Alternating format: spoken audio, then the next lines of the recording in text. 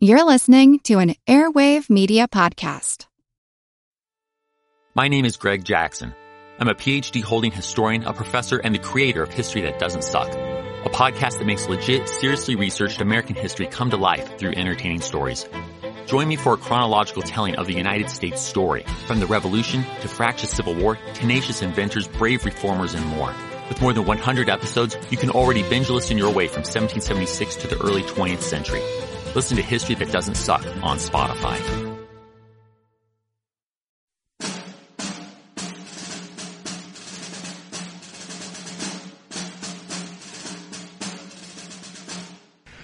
The ball soon opened.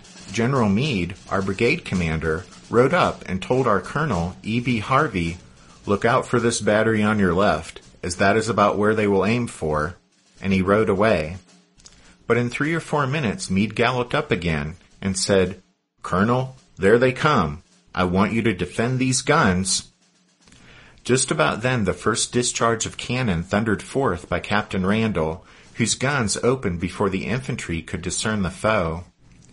After a few discharges, the 11th Alabama emerged from the bushes into the open, charging directly across Randall's muzzles, almost within speaking distance of the guns. Colonel Harvey ordered us to charge, and moving by the left oblique, we rushed down in front of our cannon almost to the Alabamians, who about faced and took cover in the brush. Those of us in front delivered a volley into their ranks. We were then recalled. My company, because of its position in the charge, was last to fall back to the original position. Randall's gunners, in their eagerness to cut down the Alabama boys, slewed their guns too much to the right before we were all out of line of their range, cutting Sergeant S.W. Lascom almost in two. Randall's shot naturally created some confusion in the company, but soon forming in line, it followed back to the original position. The Confederates reformed their lines and advanced on our guns a second time, in heavier column. But having gained wisdom at the cost of life in the first charge, we did not advance in front of our cannon to meet them. They were repulsed with grape and canister from Randall and buck and ball from the infantry. 4 charges were made on the position held by the 2nd Brigade that day. The powerful divisions of Hill and Longstreet were on our front, who outnumbered our division 3-1. During one of the stormy scenes, when both sides were falling at every heartbeat, a tall, able young man of the 11th Alabama rushed upon me with his bayonet at charge, thinking to kill the damned Yankee officer. But I parried his thrust with my sword, which in the encounter was broken off about 10 inches from the hilt, when Bernie Small, of my company, seeing the disadvantage I was at, promptly came up on my left and bayoneted the Confederate within 3 feet of where I stood. On receiving a shot in my elbow, with my pocket knife I ripped the clothing from my shoulder and got one of the men to tie my handkerchief around my arm just below the shoulder. Then with a small stick twisted the handkerchief, thus stopping the flow of blood. Turning, I saw General Meade, who rode up and asked, "What's the matter?" I replied, "I am shot in the elbow," and he told me to go to the rear, which order I obeyed cheerfully. Lieutenant Levi G. McCulty, 7th Pennsylvania Reserves, Meade's Brigade. The South Carolina Brigade under the gallant Colonel Jenkins commenced the attack. Kemper was on the right of Jenkins, Wilcox on the left, and Pickett, Pryor, and Featherston still farther to the left. One of A.P. Hill's brigades, Branches, was ordered as a support to Kemper and Jenkins. Kemper's, which used to be General Longstreet's old brigade, charged and took a battery. The enemy then brought up reinforcements, and the battery was retaken, and many of the old brigade captured with it. Jenkins, in the meantime, had taken a battery and still kept forward. His advance at this time was the most desperate I ever knew. A few hundred yards to the left of the battery he took was one that Wilcox was trying to take. Just in Jenkins' front was a very large force of the enemy's infantry, which he immediately engaged, when that battery on his left commenced on him with grape and canister. Thus he advanced in the face of terrible musketry fire, while at the same time enfiladed by artillery. Notwithstanding, he pushed on, charged the enemy, and drove them from their position with terrible slaughter. Wilcox during this time had been fighting desperately. He had taken a battery, but it had been retaken. But when Jenkins came in, they made another charge and held it. Jenkins' South Carolina Brigade lost more than half, and Wilcox's Alabama Brigade lost at least one half. The 11th Alabama, out of 10 officers commanding the companies, lost 8 killed and 2 wounded. The Palmetto Sharpshooters, Jenkins' old regiment, out of 375 men engaged, lost 44 killed and 210 wounded. Colonel Jenkins' own escape was almost miraculous. His horse was shot twice. A hole was shot through his saddle blanket. His bridle reins cut in 2 near his hand. An India rubber overcoat tied on behind his saddle had 15 holes through it, made by a musket ball and piece of shell. His sword was shot off at the point. Besides all this, he was struck on the shoulder with a grape shot, which bruised it severely, and was also struck on the breast and leg with fragments of spent shell. I met Jenkins just as he was coming out of the fight, and he was weeping like a child at the destruction of his brave, noble men. He told me that at one time, when he saw how fast they were falling around him, he stopped and prayed to God to send a bullet through his heart. He says, too, that at times as he would ride up and down the line, his men would turn and give him a look as much as to say, "We can go no further," but he would wave his hand to them, and they would again dash forward. Major Thomas J. Gorey, Staff, Major General James Longstreet.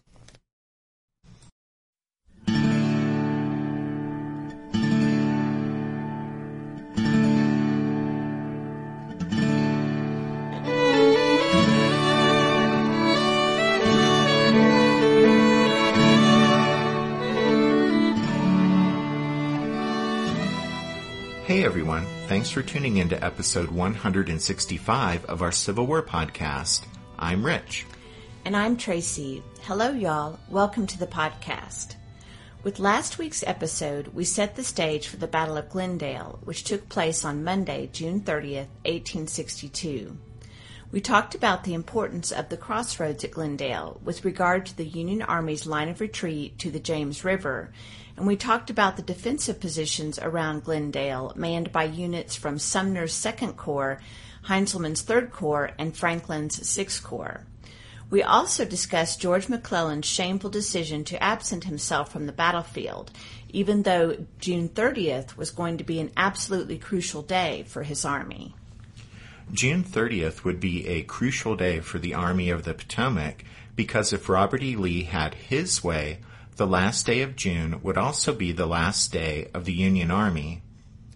Lee was well aware that Glendale was a vulnerable bottleneck on the enemy army's line of retreat to the James, and to take advantage of the opportunity there, he had units converging on the crossroads from 3 different directions.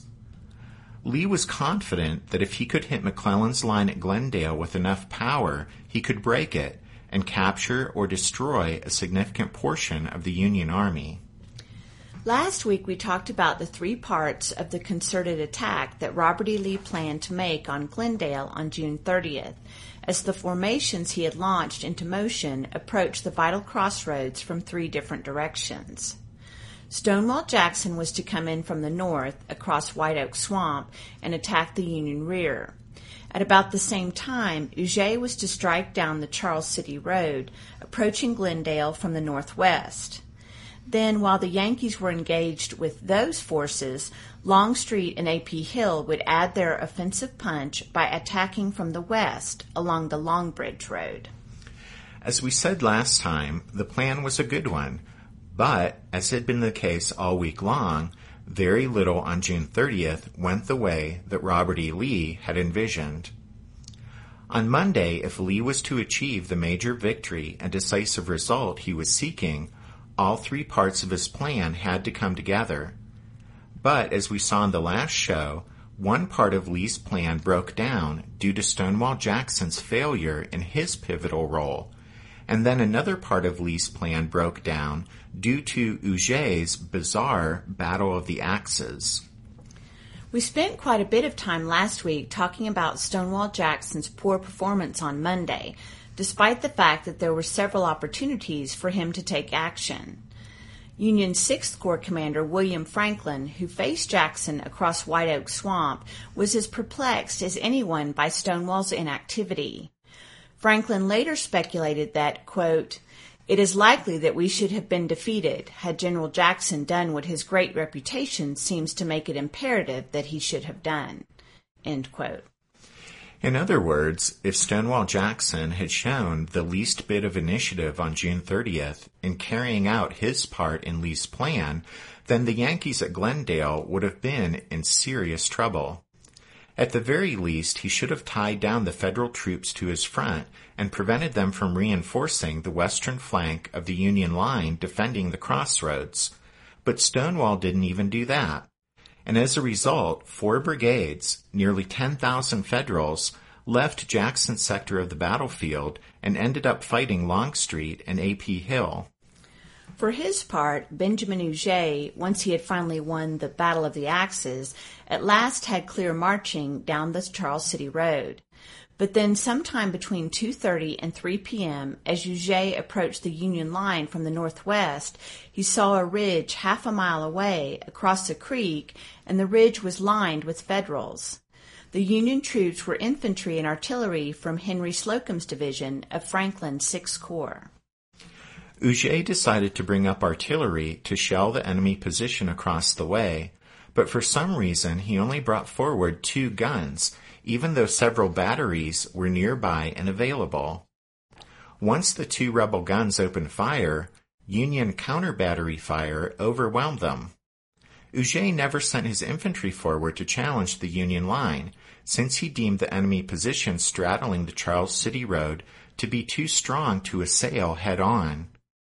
He thought about sending troops off to his right to try to flank Slocum's position, but Huger never acted on that idea until it was too dark to accomplish anything.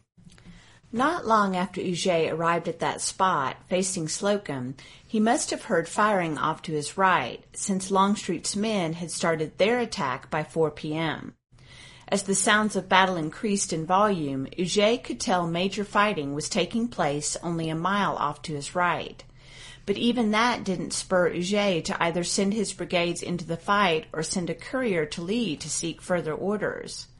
While Longstreet's and eventually A.P. Hill's men grappled with the better part of 4 Union divisions just to the south, Huger fretted and hesitated about what to do with the 1 enemy division to his front. Despite the sounds of a violent contest taking place a short distance away, Huger never got a single infantryman into the fight all day. His inaction allowed Slocum to send 1 brigade off to bolster the Union line at Glendale late in the day. Robert E. Lee was clearly disappointed in Huger's performance on June 30th, and he rebuked Huger in his final report of the battle.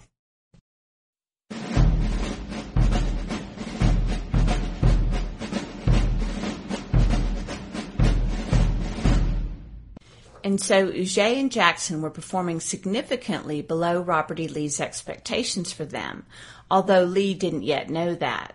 But James Longstreet and A.P. Hill were giving Lee no reason to be displeased with them. The commanding general joined Longstreet after his morning meetings with Jackson and Magruder, and Lee was upbeat about the possibility that the upcoming battle would finally deliver the decisive result that he'd been seeking since the start of the campaign. Longstreet and Hill stepped off promptly in the early daylight hours of Monday morning, marching 6 miles before halting at 11 a.m. on the Long Bridge Road, 1 mile short of Glendale, after meeting Yankee pickets. In the early afternoon, Jefferson Davis rode up to the front of Longstreet's column, where he came upon Robert E. Lee. Davis decided to needle Lee a bit, using the same language Lee had used at Mechanicsville 4 days earlier. Davis asked Lee, "Why, General, what are you doing here? You are in too dangerous a position for the commander of the army." To which Lee replied, "I am trying to find out something about the movements and plans of those people." Then Lee turned the rebuke back on Davis, saying, But you must excuse me, Mr. President, for asking what you are doing here, and for suggesting that this is no place for the Commander-in-Chief of all our armies." Davis responded, "Oh, I am on the same mission as you are." Longstreet joined Lee and Davis, and the three men chatted pleasantly, even as enemy artillery shells began to land uncomfortably close to them. Finally, A.P. Hill rode up and diplomatically but firmly ordered both Davis and Lee to the rear, and they obeyed. Those Yankee shells were in response to what Longstreet and Lee thought was the signal to begin the assault. You see, just before Davis came up, firing had been heard off to the north. This was sometime after 2 p.m., and Lee and Longstreet both assumed that it was Huger, since, as you guys will recall, Lee expected that Huger would open the battle from the Charles City Road at about the same time that Stonewall Jackson was descending on the enemy through White Oak Swamp. There's some debate among historians as to who actually fired the cannon heard by Lee and Longstreet, whether it was Stonewall Jackson's pointless bombardment or whether it was the lopsided gun duel on Huger's front. At any rate, Lee and Longstreet heard the firing and assumed it came from Huger, and that it signaled the start of the Confederate attack. But Lee didn't yet order Longstreet to send his troops forward, since Lee wanted to wait until it was clear that Huger, and he assumed Jackson, had developed their attacks, pinning down the Yankee defenders in their sectors. Around 3 p.m., an officer who had been scouting down the river road well in front of Theophilus Holmes' division of Confederate troops reported to Robert E. Lee that Yankees in large numbers were crossing over Malvern Hill to the James River. At this report, Lee was concerned that the enemy army was slipping away, so he decided to ride down to the river road to see for himself. When he reached the spot, he saw that the report was true.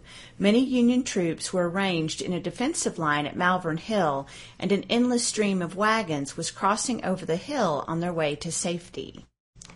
Lee met with Holmes and ordered him to bring up his division and open fire on Malvern Hill with his artillery. Lee hoped at the very least that Holmes could disrupt the passage of the enemy's wagon trains on their way to safety. And so Holmes dutifully ordered his rifled guns forward, although these were just a half dozen in number, and they began shelling the strong Union position. But no sooner had the rebel cannon opened fire than enemy batteries on Malvern Hill replied, joined in short order by Union gunboats on the nearby James. The Federal fire, especially the big shells from the gunboats, destroyed or scattered Holmes' artillery and terrified his inexperienced infantry, so that they fled in a panicked retreat. The panic was so bad that Jefferson Davis, who had followed Lee toward the river road, felt compelled to try to rally the frightened troops, but the Confederate president soon gave it up as a lost cause. The green rebel soldiers were especially frightened by the big shells hurled by the Union gunboats. Davis said that the flight of the soldiers, quote, plainly showed that no moral power could stop them within range of those shells, end quote. In a moment of comic relief, as his troops retreated pell-mell past his headquarters, the nearly deaf Holmes emerged from the house and, cupping a hand to his ear, declared, "I thought I heard firing." Unlike Huger and Stonewall Jackson to the north, there was little that Holmes could have realistically done to engage the Yankees at Malvern Hill. Holmes had fewer than 6,500 mostly inexperienced troops, while nearly 24,000 Yankees and a dozen batteries of artillery were arrayed on superior defensive terrain at Malvern Hill. Holmes called any idea of a Confederate attack, quote, perfect madness. Holmes was right, but Robert E. Lee's assessment of the situation led him to a different conclusion.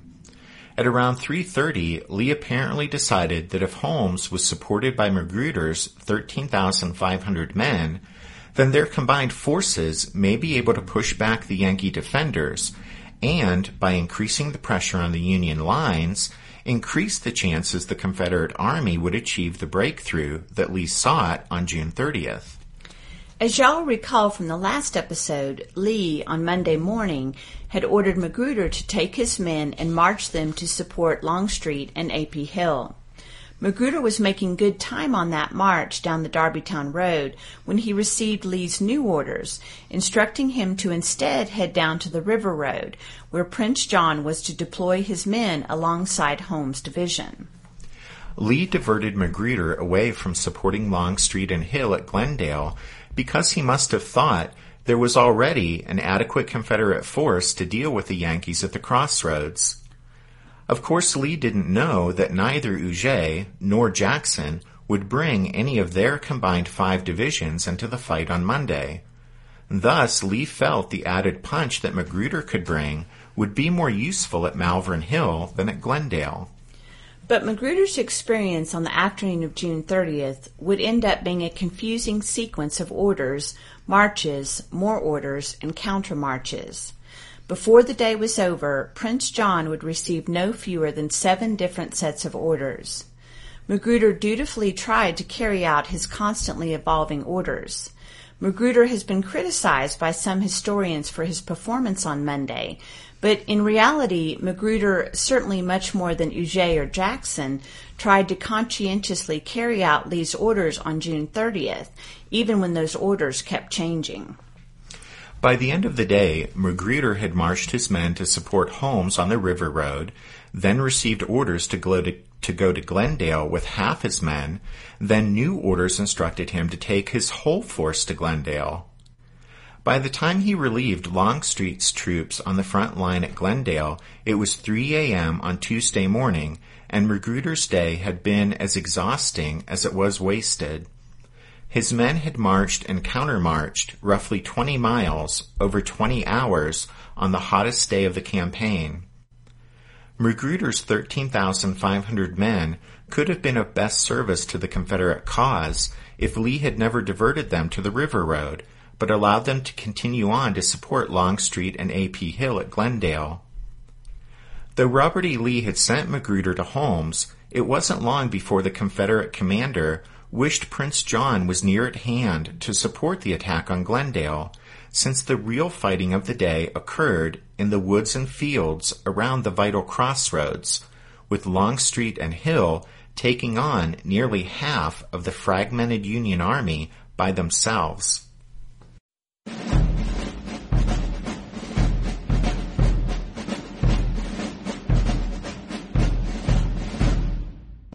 Considering the way that this week of battles had already gone for the Confederates, it's fitting that Longstreet's initial assault at Glendale occurred as a result of a misunderstood order. Lee had left Longstreet at 3 o'clock to go down and scout the River Road, and when he returned shortly after 4 p.m., Lee found Longstreet's division engaged in battle. But Longstreet's assault wasn't part of a coordinated attack with Huger and Jackson, as Lee had hoped. Instead, one of Longstreet's new brigade commanders too eagerly tried to silence a pesky Union battery that had been bothering the rebels. 26-year-old Micah Jenkins, who had distinguished himself at the Battle of Seven Pines, was commanding a brigade in battle for the first time on June 30th. Jenkins' South Carolina Brigade straddled the Long Bridge Road, which meandered northeast to Glendale.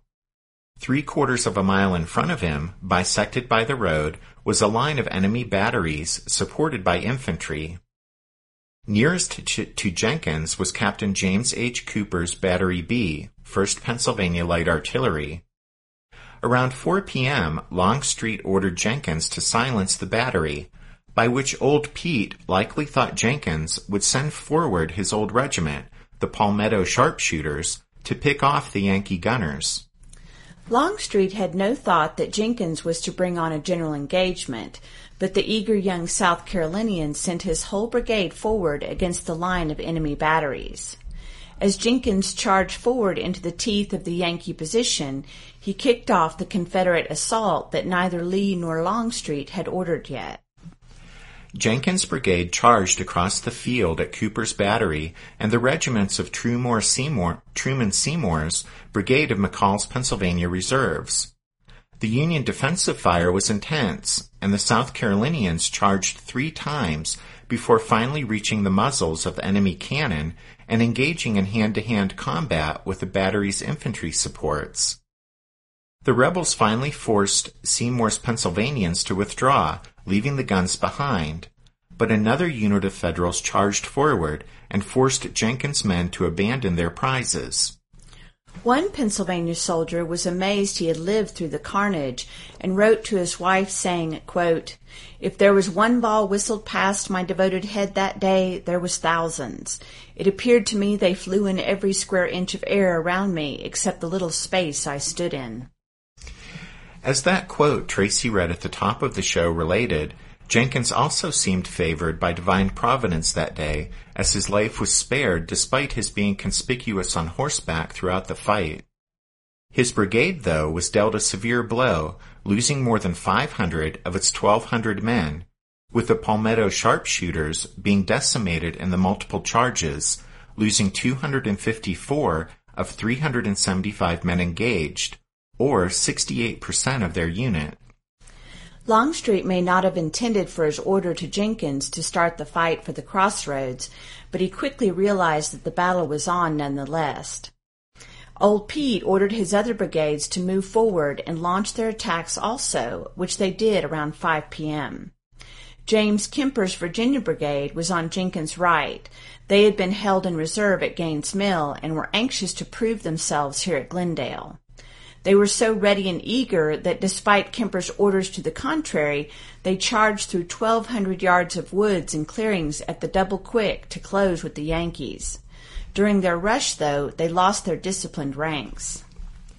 Kemper's Virginians burst onto a field near the house of a man named Whitlock, about 3/4 of a mile west of the Willis Church Road.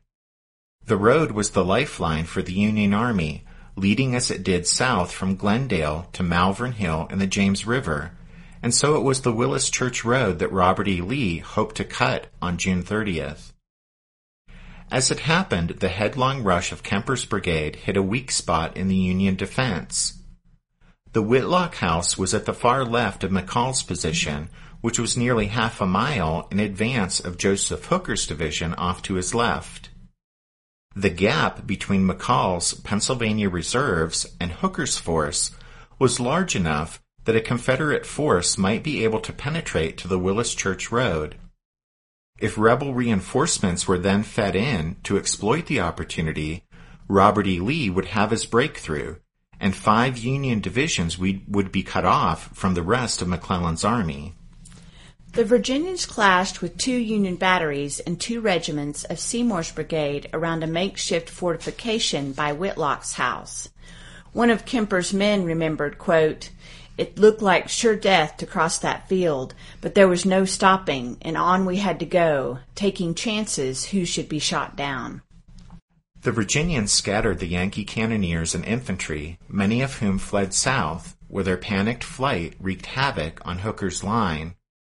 But Kemper's men had actually moved so quickly that no other Confederate unit had been able to keep up with them. Branch's brigade of A.P. Hill's division was to Kemper's right, but they weren't prepared and had received no orders to attack at the same time as Kemper. When they were finally sent forward, they drifted from Kemper's right to his rear. Meanwhile, Kemper and his men realized they were unsupported, far out in front, and extremely vulnerable to a counterattack. Sure enough, under McCall's orders, 3 Union regiments charged the Virginians. Kemper had been considering a withdrawal even before he was attacked, but now his men, still disorganized and winded from their sprint, were driven back through the woods from which they came, leaving more than 400 of their 1,400 men behind, either fallen killed or wounded, or captured.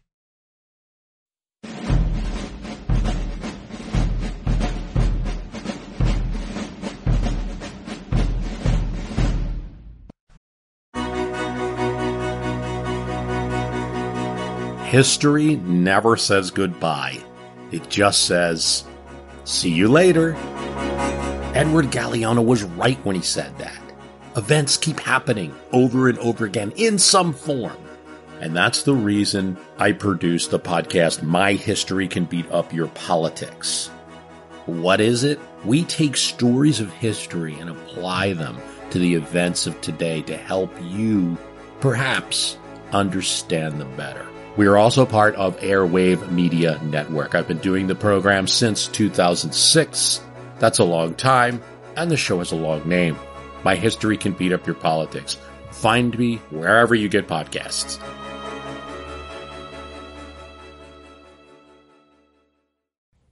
What's something you learned in history class that you feel wasn't the whole truth? Better yet, what's something you didn't learn at all that was omitted completely? That's what I'd like to call redacted history. I believe that all history, no matter how good or bad, needs to be told. There are wars, massacres, battles, and entire historical events that are just not in our school's history books. Have you ever heard of Mary Bowser? I didn't think so. My name is Andre White, the host of the Redacted History Podcast, the place where history's forgotten events, heroes, and villains get their story told, one episode at a time. So come huddle around the campfire with me and get ready to hear the stories that you were robbed of. And get comfortable. We're going to be here a while. The Redacted History Podcast. Real history never dies. Stream the Redacted History Podcast on Apple Podcasts, Spotify, or wherever else you get your podcasts.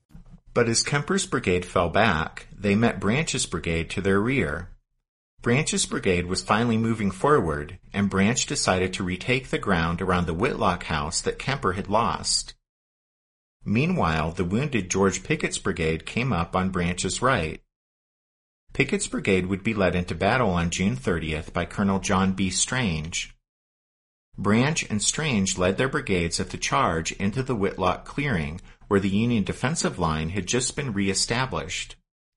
The Union line melted before the charging, yelling rebels. Branch and Strange spurred their men on in pursuit of the retreating Yankees, and the Confederates approached within a few hundred yards of the Willis Church Road. They appeared to be about to break through to the Union Army's lifeline, but then, as enemy batteries that had been hastily positioned to block their way fired desperately to slow the rebel advance, Federal reinforcements arrived in the form of Sedgwick's division. If you remember from the last show, Bull Sumner had sent 2 brigades from his 2nd Corps up to the northern flank of the Union line when 6th Corps Commander William B. Franklin had thought the opening of Stonewall Jackson's big bombardment was the prelude to a major Confederate ground attack in that sector. Those 2 brigades were from John Sedgwick's division, and once it turned out that Stonewall's bombardment was a lot of sound and fury, but signifying nothing, Napoleon Dana and Alfred Sully had marched their brigades back to Glendale just as fast as they could. Sweating and out of breath from their quick march back to Glendale, Dana's and Sully's regiments were fed into the battle as they arrived, and it proved to be just in time to stop the Confederates' progress. Branch and Strange tried to hold their ground at first, but then when Hooker sent in some troops to attack Strange's flank, the rebel retreat began. Slowly, the 2 Confederate brigades that had almost reached the Willis Church Road were forced back to the Whitlock house. While all of that was happening, another bitter struggle was taking place just to the northwest, to the left of Micah Jenkins' original position. There, Cadmus Wilcox sent his Alabama brigade down the Long Bridge Road. Wilcox could see Jenkins fight around Cooper's battery, so he sent 2 of his regiments east of the road to help out. West of the road, Wilcox ordered 2 other regiments to attack Battery E, 1st U.S. Artillery, under Captain Alanson Randall. Randall's guns were supported by George Meade's Pennsylvanians. The fierce fighting for the battery here was what was being described in the quote I read at the top of the podcast. During the prolonged close-quarter combat between the Pennsylvanians and Alabamians around Randall's gun line, Meade was wounded and had to go to the rear. The rebels eventually gave ground, though, leaving behind more than 250 casualties from Wilcox's 2 regiments. By this time, however, McCall's division of Pennsylvania Reserves, which had already been badly battered at Gaines Mill, had been completely used up. Fortunately for the Federals, the next Confederate attack wasn't going to hit McCall's thin line, but would hit Phil Kearny to his right.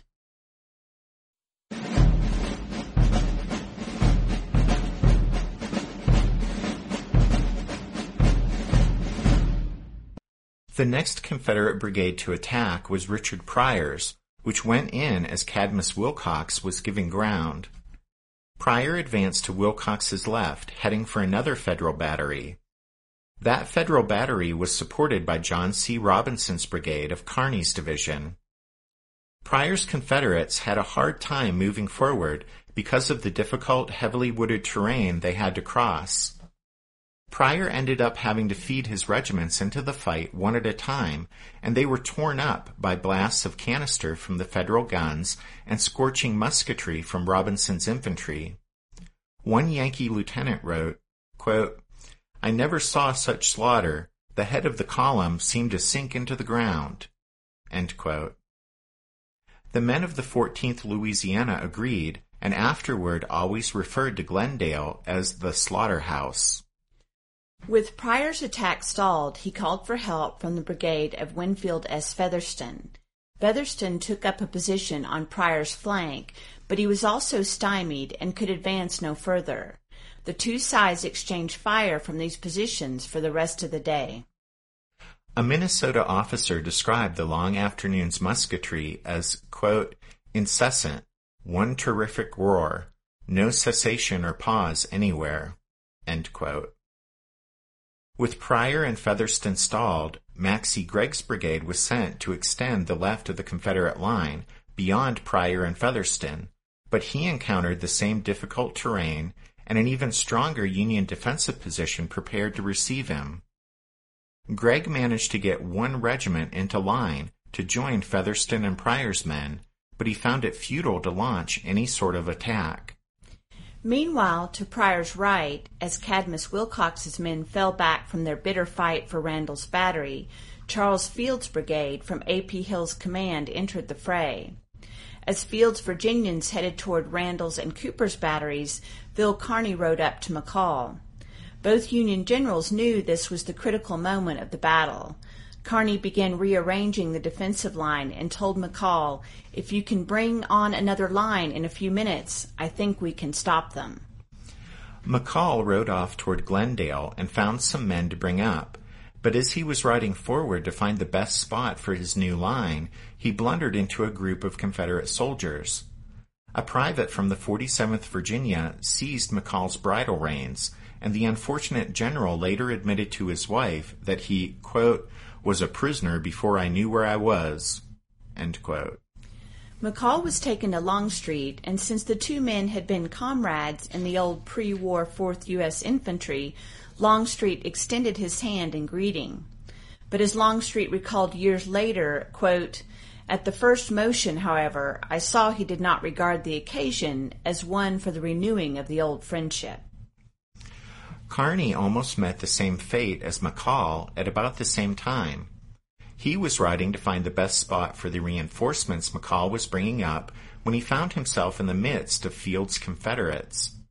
When a rebel captain saluted the general and asked what he should do next, the gruff, one-armed Kearny, who knew he was in a tight spot, snarled, "Do, damn you? Why, do what you have always been told to do." And then he slowly rode off the way he had come, leaving the bewildered rebel captain behind.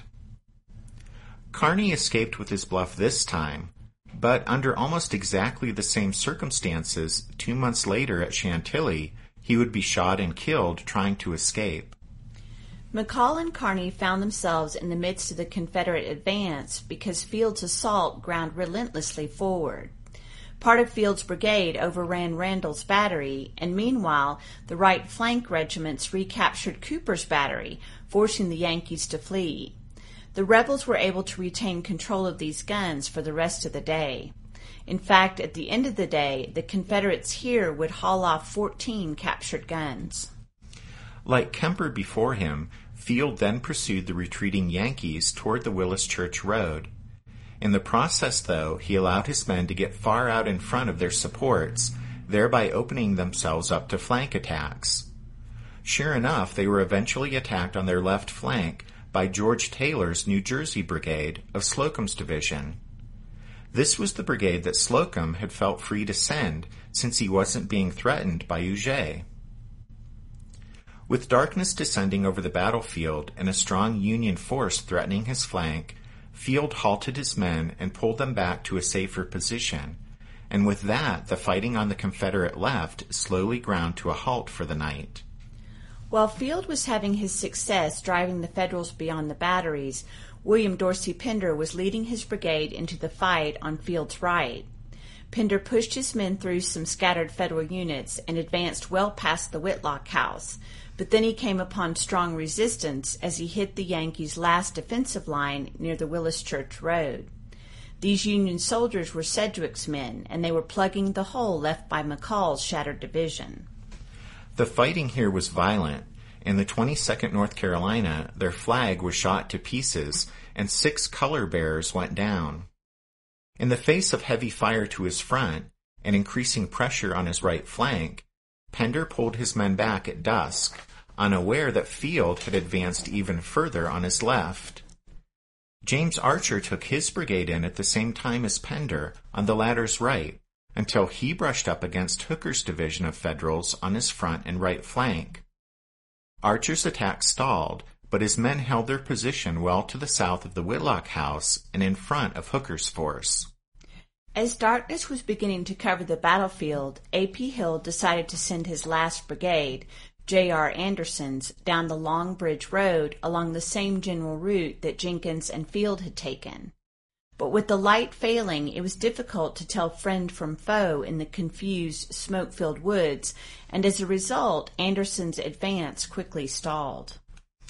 Once the firing ended, the woods and clearings were again haunted by the groans of the wounded and their pitiful cries.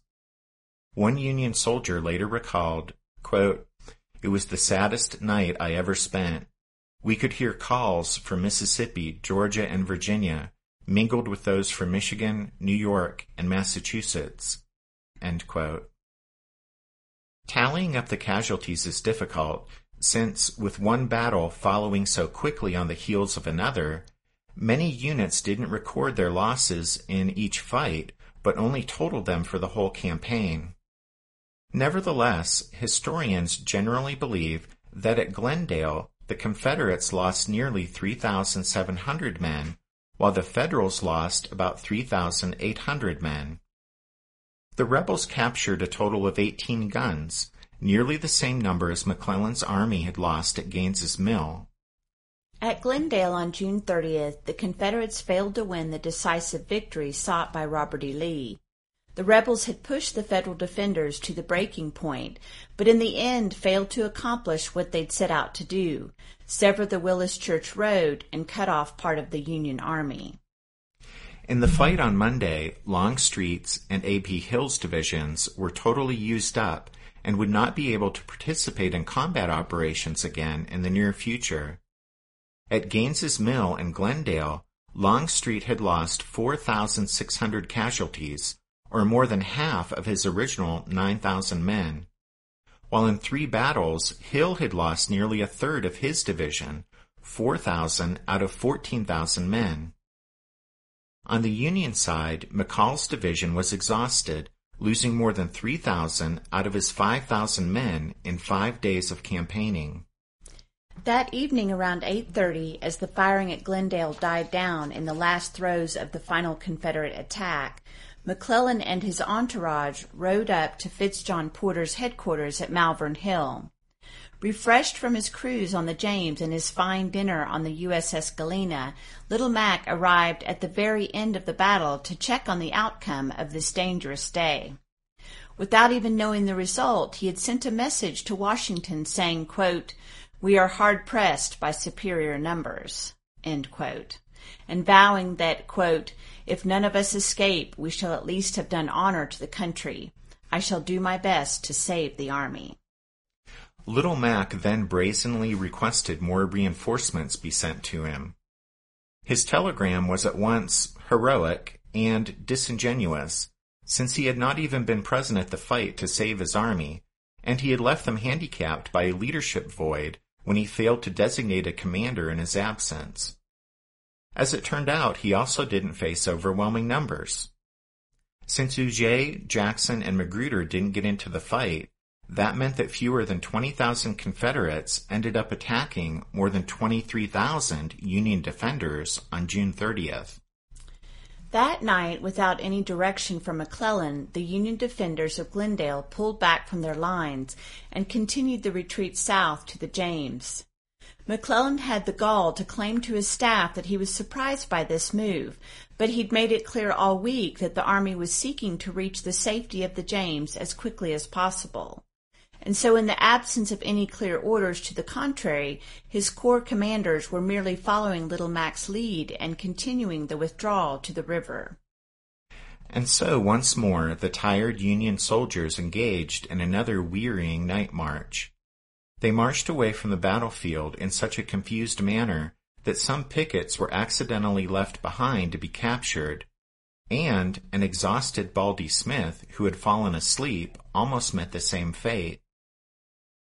The Union defenders of Glendale trudged south on the Willis Church Road, though few knew or cared the name of the road.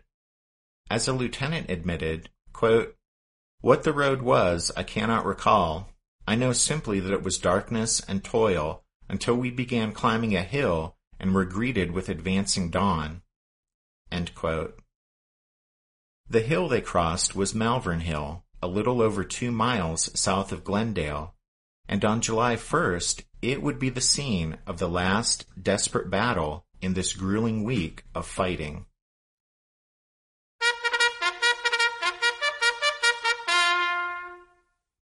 That means it's time for this episode's book recommendation. And our recommendation this time is A Glorious Army, Robert E. Lee's Triumph, 1862 to 1863, by Jeffrey D. Wirt. From the time Robert E. Lee took command of the Confederate Army defending Richmond on June 1st, 1862, until the Battle of Gettysburg 13 months later, the Army of Northern Virginia compiled a legendary record of military achievement. And how that happened, really how Robert E. Lee shaped the Army into a reflection of his own audacity and aggression, well, that's the subject of Jeffrey Wirt's book. Wirt follows Lee and the Army of Northern Virginia from the 7 days to Gettysburg and analyzes Lee's imprint on that army. And since that relationship between general and army started here during the 7 days, we're making it our book recommendation for this episode. So that's A Glorious Army, Robert E. Lee's Triumph, 1862 to 1863, by Jeffrey D. Wirt. Don't forget you can find all of our book recommendations at the podcast website, which is www.civilwarpodcast.org. Also at the website, you can sign up to become a member of the Strawfoot Brigade and support the podcast in that way, and also have access to 40 members episodes. We want to say thank you to Alan, Ellen, and Phil for joining the Strawfoot Brigade this past week. And thanks to Spiritwood Music for allowing us to use their song Midnight on the Water as the music you hear at the beginning and end of the podcast. You can find Midnight on the Water and other great songs like it by Spiritwood Music on their website or on iTunes, Amazon, and Google Play. Thanks for listening to this episode of The Civil War, 1861 to 1865, a history podcast. Tracy and I do hope you'll join us again next time when we look at one of the most misunderstood battles of the Civil War, Malvern Hill. But until then, take care. Thanks, everyone. Bye.